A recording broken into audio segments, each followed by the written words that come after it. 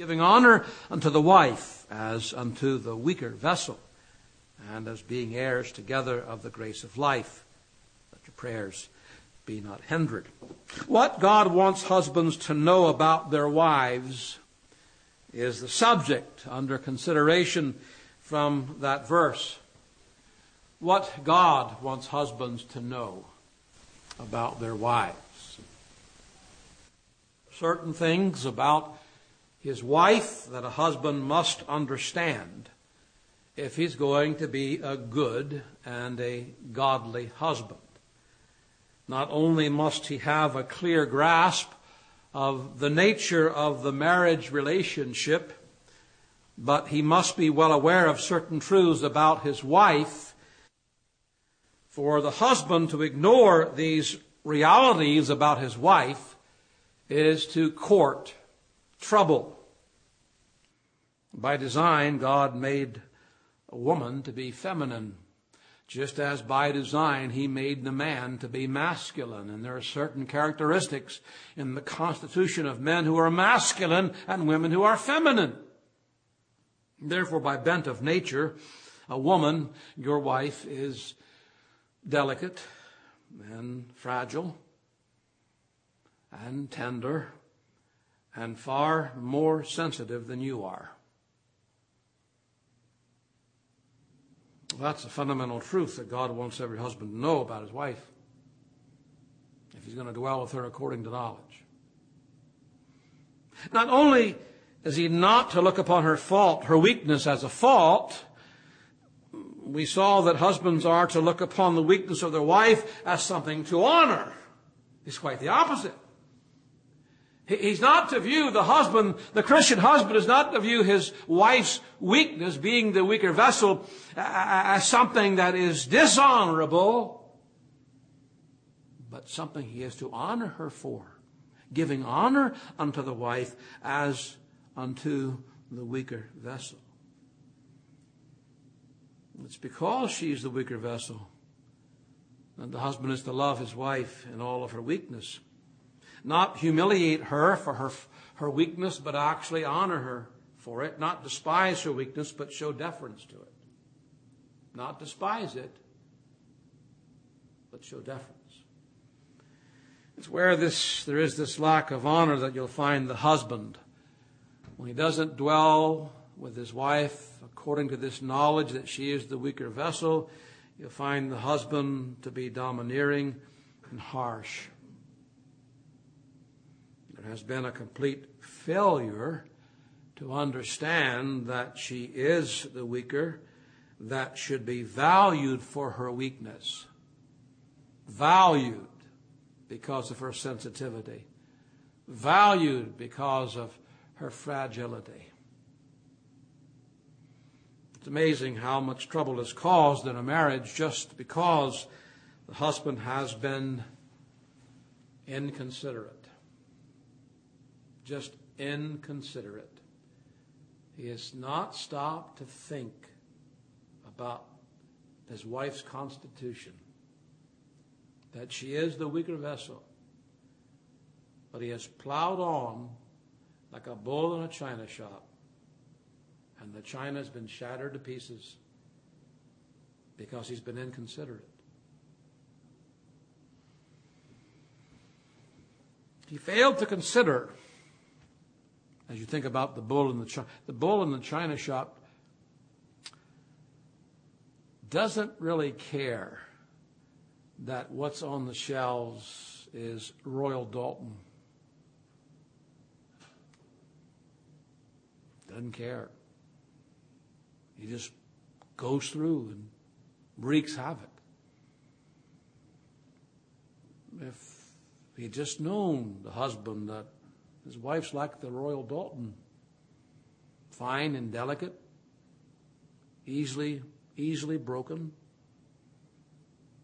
If you just be considerate of that, yes, let's get personal. If we would just be more considerate of that, it would save a whole lot of grief in our homes. But as I said a moment ago, there are two truths about their wives that God wants every husband to know. If he's going to dwell with his wife according to knowledge, not only must a husband know about his wife's constitution, but if he's going to love her as Christ loved the church, then he must know the truth about his wife's common inheritance. He must know the truth about her constitution, but he also must know the truth about his wife's common inheritance. The language of verse 7 indicates that not only are husbands to honor their wives because they are the weaker vessel, but because they are heirs together of the grace of life. Dwell with them according to knowledge, giving honor unto the wife as unto the weaker vessel, and as being heirs together of the grace of life. Honor her for those two reasons. Not only a Christian wife is weaker than her husband as far as her constitution goes, yes, but when it comes to her spiritual standing, she is on equal footing with her husband. When it comes to her spiritual standing, she is on equal footing with her husband. That spiritual standing is termed here as the grace of life. The grace of life. Heirs together of the grace of life. The life to which Peter is referring, of course, is spiritual life, and spiritual life is eternal life. John 3:16, I'm sure most all of you, if not all, could quote it by heart, for God so loved the world. It's not, he loved the world so much. That's not what the word so means.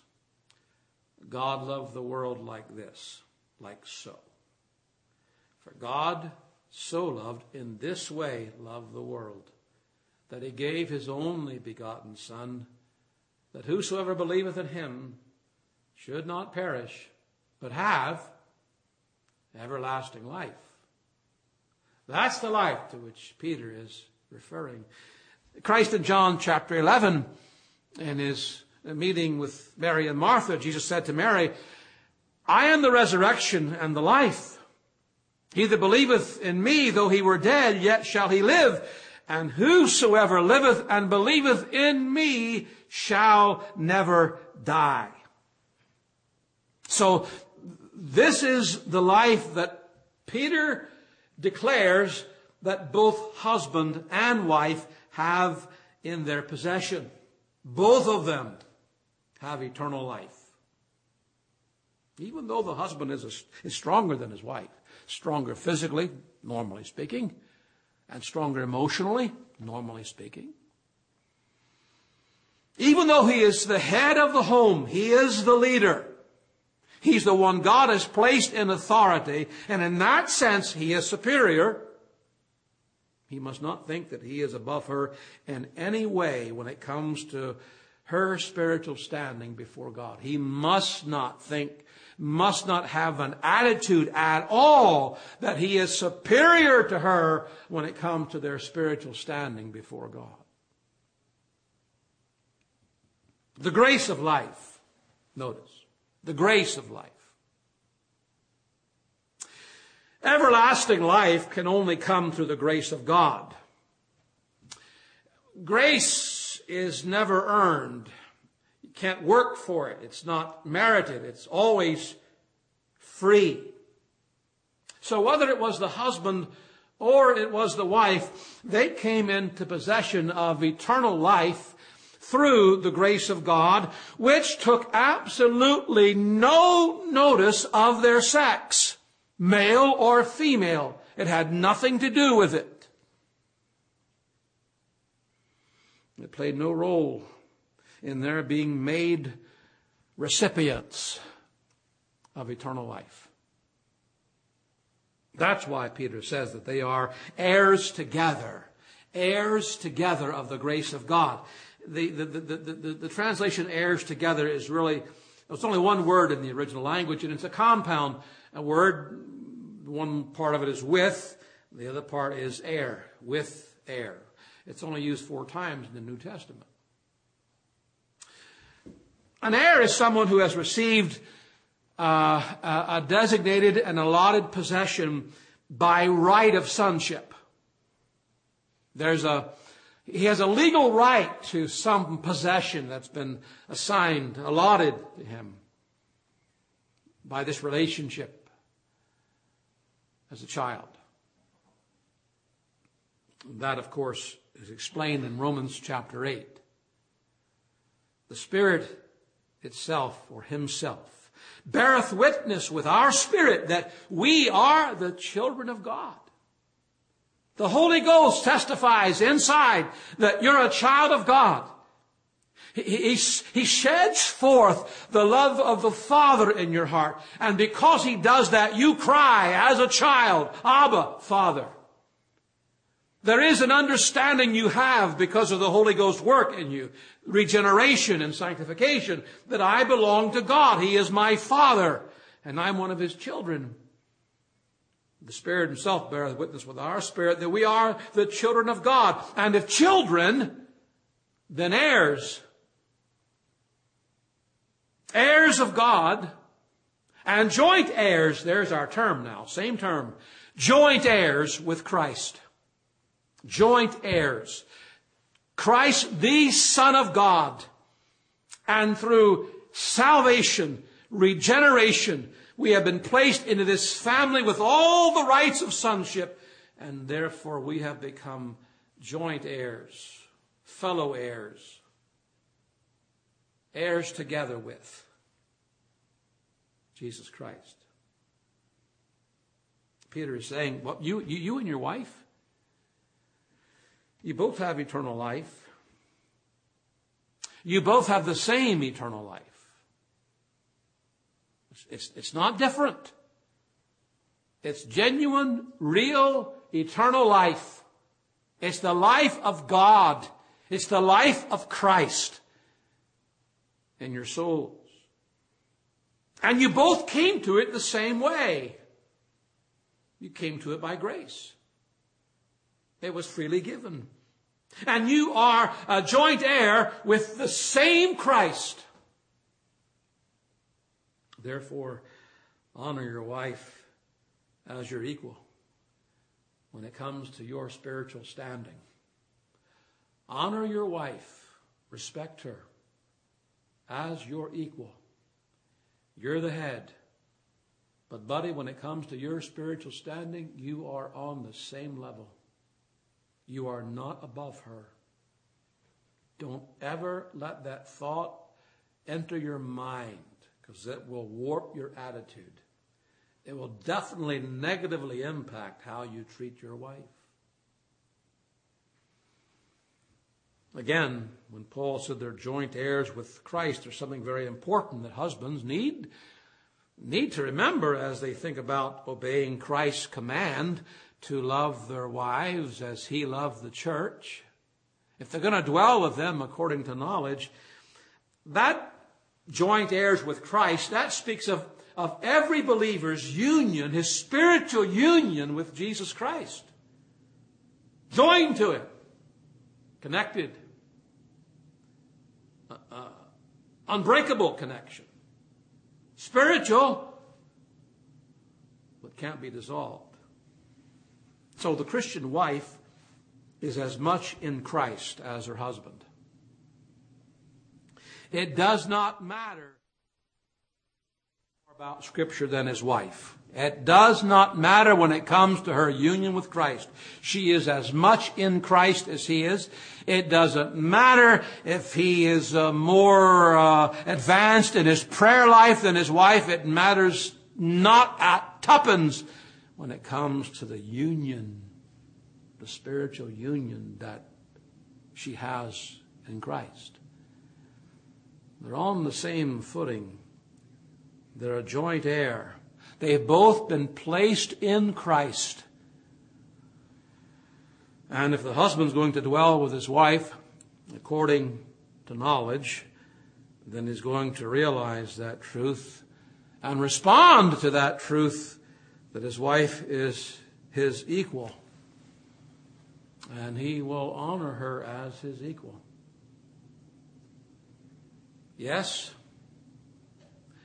the husband is quite happy and right in singing, "Glory, I'm saved. Glory, I'm saved. My sins are all pardoned.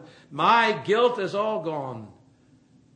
But if he dwells with his wife according to knowledge, he'll also be quite happy to say, "Glory, she's saved. Her sins are all pardoned. Her guilt is all gone." Glory, she's saved just like me. I therefore be very, very careful that I don't look down my long nose at my wife, because she's a weaker vessel, because she's more sensitive, because she's more fragile, because she's not strong in faith like I am, because she's so easily moved, it seems, by trouble. Just better pull yourself up. Stop for a moment. We're joint heirs. We have the same standing, the same salvation. She's no higher than I am. But even going beyond the fact that husbands should honor their wives as their equals when it comes to their spiritual understanding, is there not something here that goes beyond the mere recognition of what is our duty? What is there that can have a stronger bond to our duties as husbands, or as wives for that matter? And what can more strongly bind our hearts together than the fact that we are heirs together of the grace of life? What is stronger than that?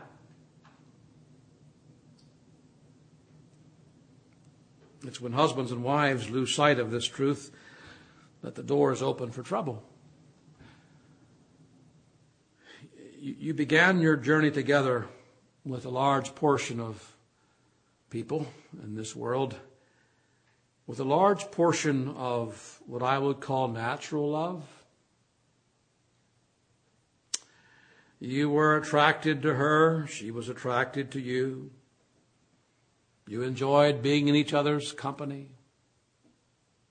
You hated to hang up the phone and say goodbye, or you had to say goodnight. Just wanted to spend all the time in the world together.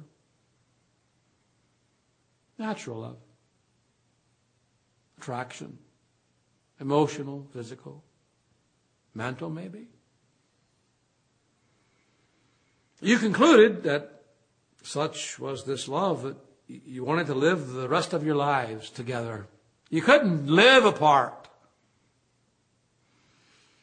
But as high as natural love may rise in some husbands and wives, it falls very short of the love that's found only in joint heirs with Christ. It falls far short of this kind of love. It's only found in joint heirs with Christ. The love that comes with youth and beauty will fade if that's all that it is when youth and beauty fades. Won't last. I fear there are many who have married because they were in love with the idea of being married, not really in love with the one they married. They just wanted to be married. I think worst of all is the quote-unquote love that arises more from the desire to be loved than to love. That's a big distinction. A desire to be loved,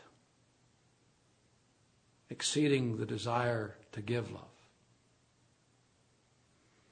That kind of love always spells trouble because it's the very opposite of what true love is about. True love is always about giving, not taking. Peter is telling Christian husbands and wives how to go about treating each other with love and respect. It's both of them. Yet wives, submit to your husbands. Honor them.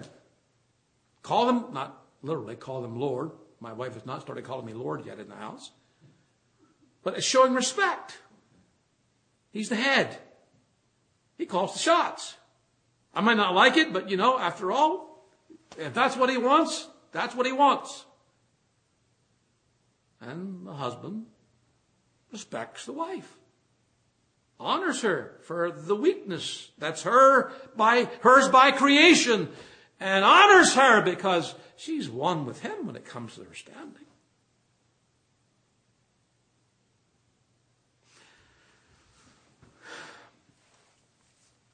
All of his focus, if you'll just step back and get a bird's eye view, as he's dealing with these intricacies of the marriage relationship, all of his focus has been on spiritual realities.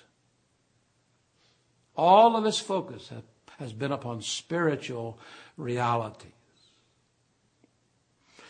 He reminds the Christian wife about her spiritual life. As she thinks about her marriage, he puts up front and center her own spiritual life. She's supposed to live before her husband, mindful of needing a chaste, what's the word he uses? I'm thinking about the word that I know. Chaste conversation, not talk, but conduct. Holy behavior. That's what he puts his attention on as he's dealing with the marriage. He reminds her of her inner spiritual life, the hidden man of the heart. About her need to adorn herself with a meek and quiet spirit. This is spirituality. The spirituality of the Christian wife. Surely you understand that the more spiritual the wife is, the more she's going to honor her husband. The more spiritual she is, the more submissive she is. The more carnal she is, the more rebellious she's going to be. That's the long and the short of it. His emphasis is upon the spiritual life. He reminds the Christian husband about the spiritual reality of how God made his wife. And of their oneness, their equality as joint heirs of the grace of life. Peter is just honing in on spiritual motives and spiritual behavior and spiritual methodology when it comes to the home. You see, Peter has brought God into the picture. Peter has brought God into the marriage. Have you? That's the question. Have you brought God into the situation? In describing the Christian couple who live in this light, Archbishop Leighton, 18th century, makes this comment. Loath will they be to despise one another that are both bought with the precious blood of one Redeemer, and loath to grieve one another. Being in him brought into peace with God, they will entertain true peace between themselves and not suffer anything to disturb it. They have hopes to meet one day where there is nothing but perfect concord and peace. They will therefore live as heirs to that life here and make their present state as like to heaven as they can, and so a pledge and evidence of their title to that inheritance of peace, which is there laid up for them.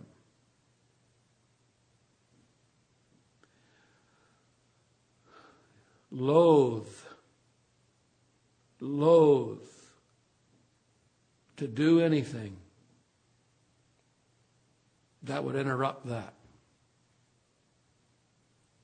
The brighter that light shines, the more the emphasis is upon the spiritual realities of the marriage and the spiritual life of husband and wife, the more there'll be this strong reticence to allow those things that get in the way.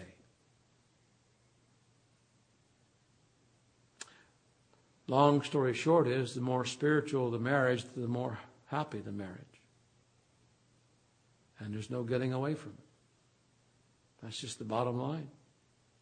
The more spiritual the husband, the more he's going to honor his wife as he should. The more spiritual the wife, the more she's going to honor her husband as he should. So, in other words, what I'm saying is, where there is this living in light of the knowledge and what Peter is now emphasizing, the wife will submit to her husband. And the husband will honor his wife as the weaker vessel. It's a spiritual issue. Always has been. You can do a lot of playing around with this and that and other things, saying, here's the problem, there's the problem. It's not the problem.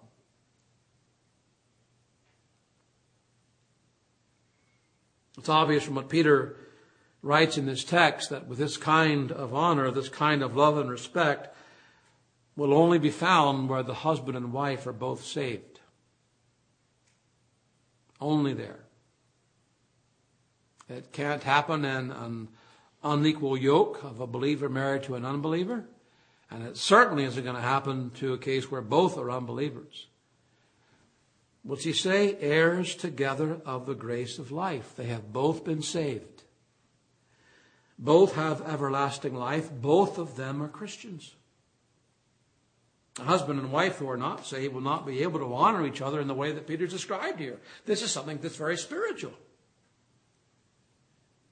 They will only be able to act in a carnal way because that's all they have is carnal. The flesh is all they know. And so all the attempts are made to deal with the problems in the marriage from that standpoint. And they never ever get to the issues, which are always spiritual. They may experience that natural love that can occur between a man and a woman and rise to a very high degree, that love can, but they cannot experience the kind of love that's on display in 1 Peter chapter 3. They cannot experience that kind of love. It's foreign to them. They are incapable of that kind of love because it's a love that proceeds from the Holy Spirit, from spiritual life.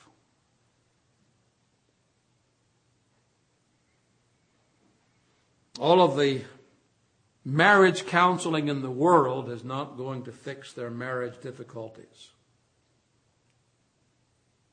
Their problems are spiritual in nature and can only be remedied by a spiritual solution.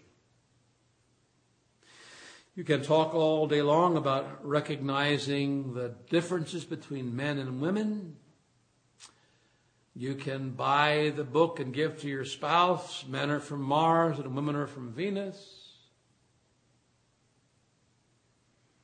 You can read much learned documentation on conflict resolution. But the bottom line truth is, it will never get to the root of the matter. Never. The root of the matter is that until they are made one in Christ, they will never actually be made one spiritually as husband and wife. That's just the fact. Don't misunderstand what I'm saying. Just because the husband and the wife are Christians doesn't mean they never experience trouble. They do. Some more, some less. But as there are no perfect Christians this side of heaven, there are no perfect marriages, Christian marriages this side of heaven. But the difference is that if they're saved, they're both in Christ. They both have the Holy Spirit. And they both believe the Word of God. And they both have the throne of grace to go to. They both have an honest desire. If they're saved, they both have an honest desire to please the Lord, and they both have the promise that God's grace will enable them to work through any trouble. Bottom line. You see, the truth Peter is stating here is that Christianity alone makes for a truly happy home. In the marriage where Christ and his gospel reign, there you'll find a happy marriage. I don't say it will always be a home without badness or without sadness. It's still two sinners who said, "I do," one day. But the more the Lord's word is obeyed, the more his will is sought, the more his fellowship is experienced, the happier and holier the marriage will be. You'll never, ever get away from that bottom line truth. Ever. There may well be poverty in that home, and discouragements, disappointments, sickness and cares, crosses and losses. But there will be peace. And that's because there will be love. There will be a remembering. There's a brighter and a better world coming. If I have lost everything in this life, there's another life coming. There's a happier day coming. And I'm living in light of that day. You take that away, there is nothing, no amount of money in the bank, no degree of excellent health, no trouble-free life that's going to bring happiness and contentment to that marriage. They can have everything the heart could ever wish, but they won't have a happy marriage. There's no other way for husbands to dwell with their wives, or wives with their husbands, than this. Not rightly before God. There is no other way. There's one final thing, just the Holy Ghost emphasizes how vital this is. One final thing to note with regards to what husbands and wives need to know with regards to honoring each other. If they don't, Peter says their prayers are going to be hindered. If they don't, your prayers will be hindered. Most commentators believe that Peter is applying this to both husband and wife. It's like a concluding statement at the end of it all, especially since the last thing he talks about is they are heirs together of the grace of life. It's like a summary statement. The long story short is that if this honor that is due the husband and that is due the wife is not shown, then it's going to have an adverse effect on prayers being answered.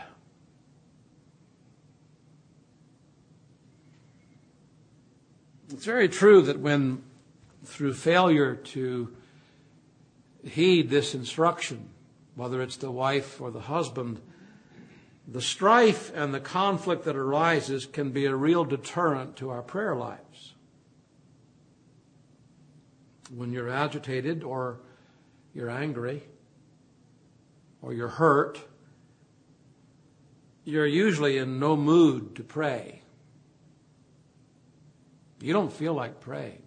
You're too mad, you're too sad, you're upset. The husband has not been honored by his wife, or the wife has not been honored by her husband. And it sort of kills the prayer life. It's understandable. But the term that Peter uses is much more devastating than that. Hindered. It has the thought of cutting in or interrupting. Getting in the way. In 1 Thessalonians chapter 2 verse 18, Paul uses that same term to refer to Satan blocking their plans to coming to the church in Thessalonica. Satan hindered us. We were coming, but Satan hindered us. He interrupted what we wanted to accomplish. He cut into our plans. And we couldn't come.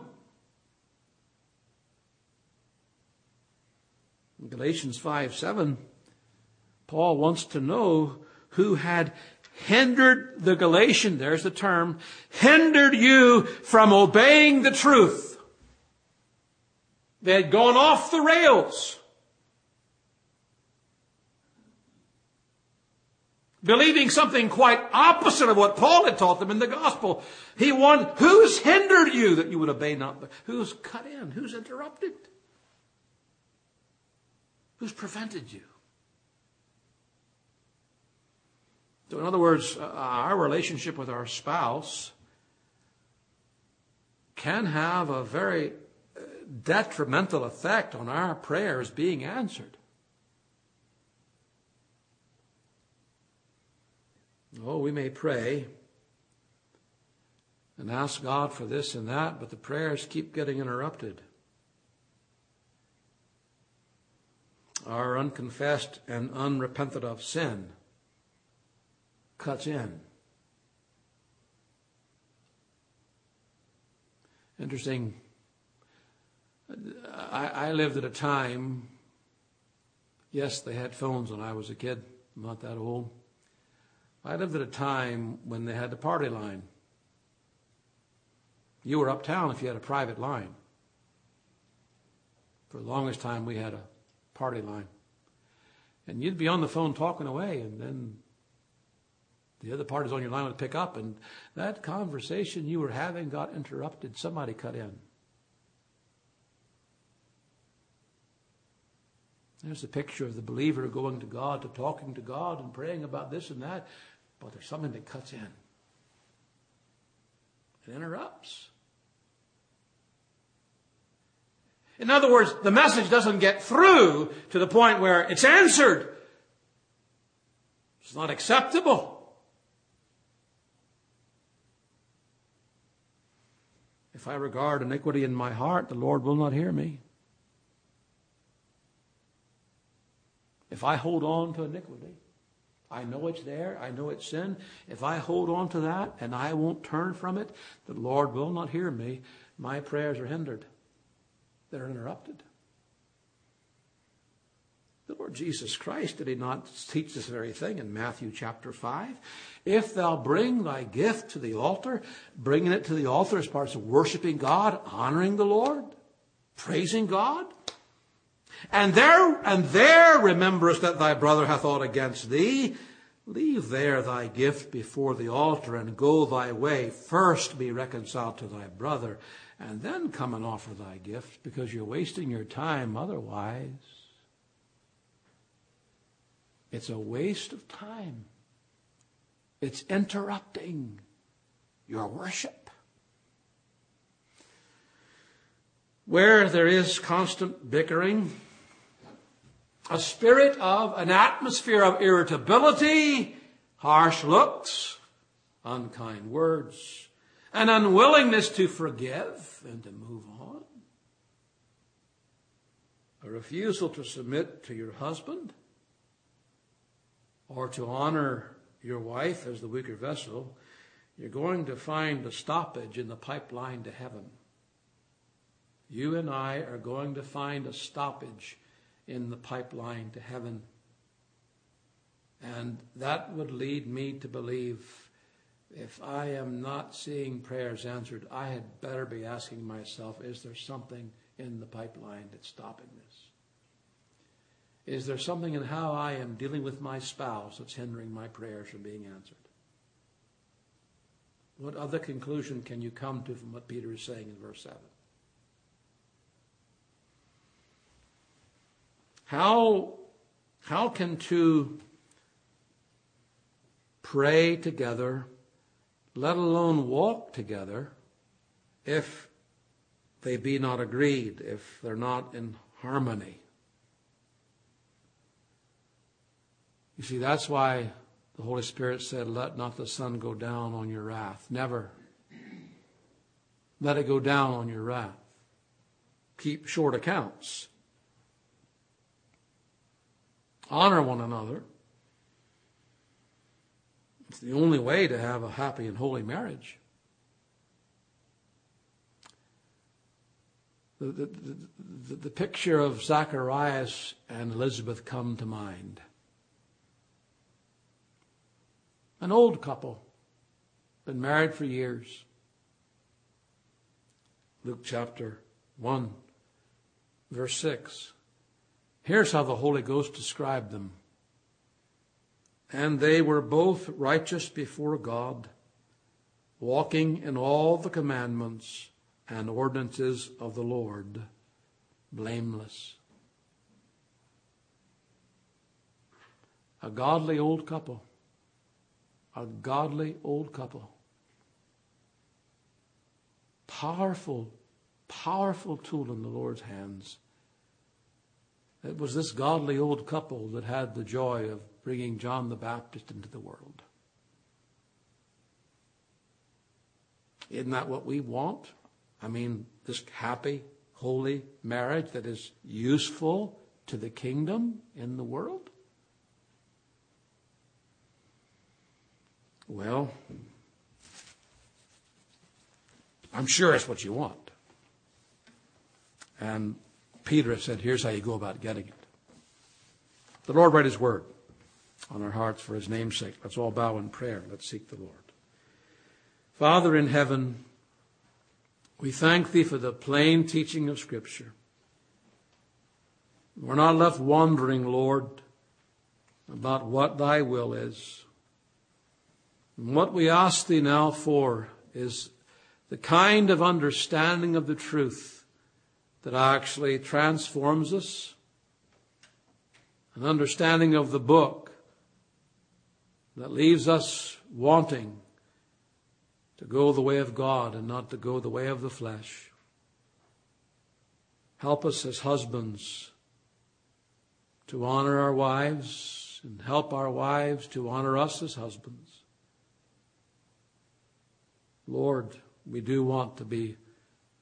want our marriages to be powerful examples to a world that knows nothing about the love of God.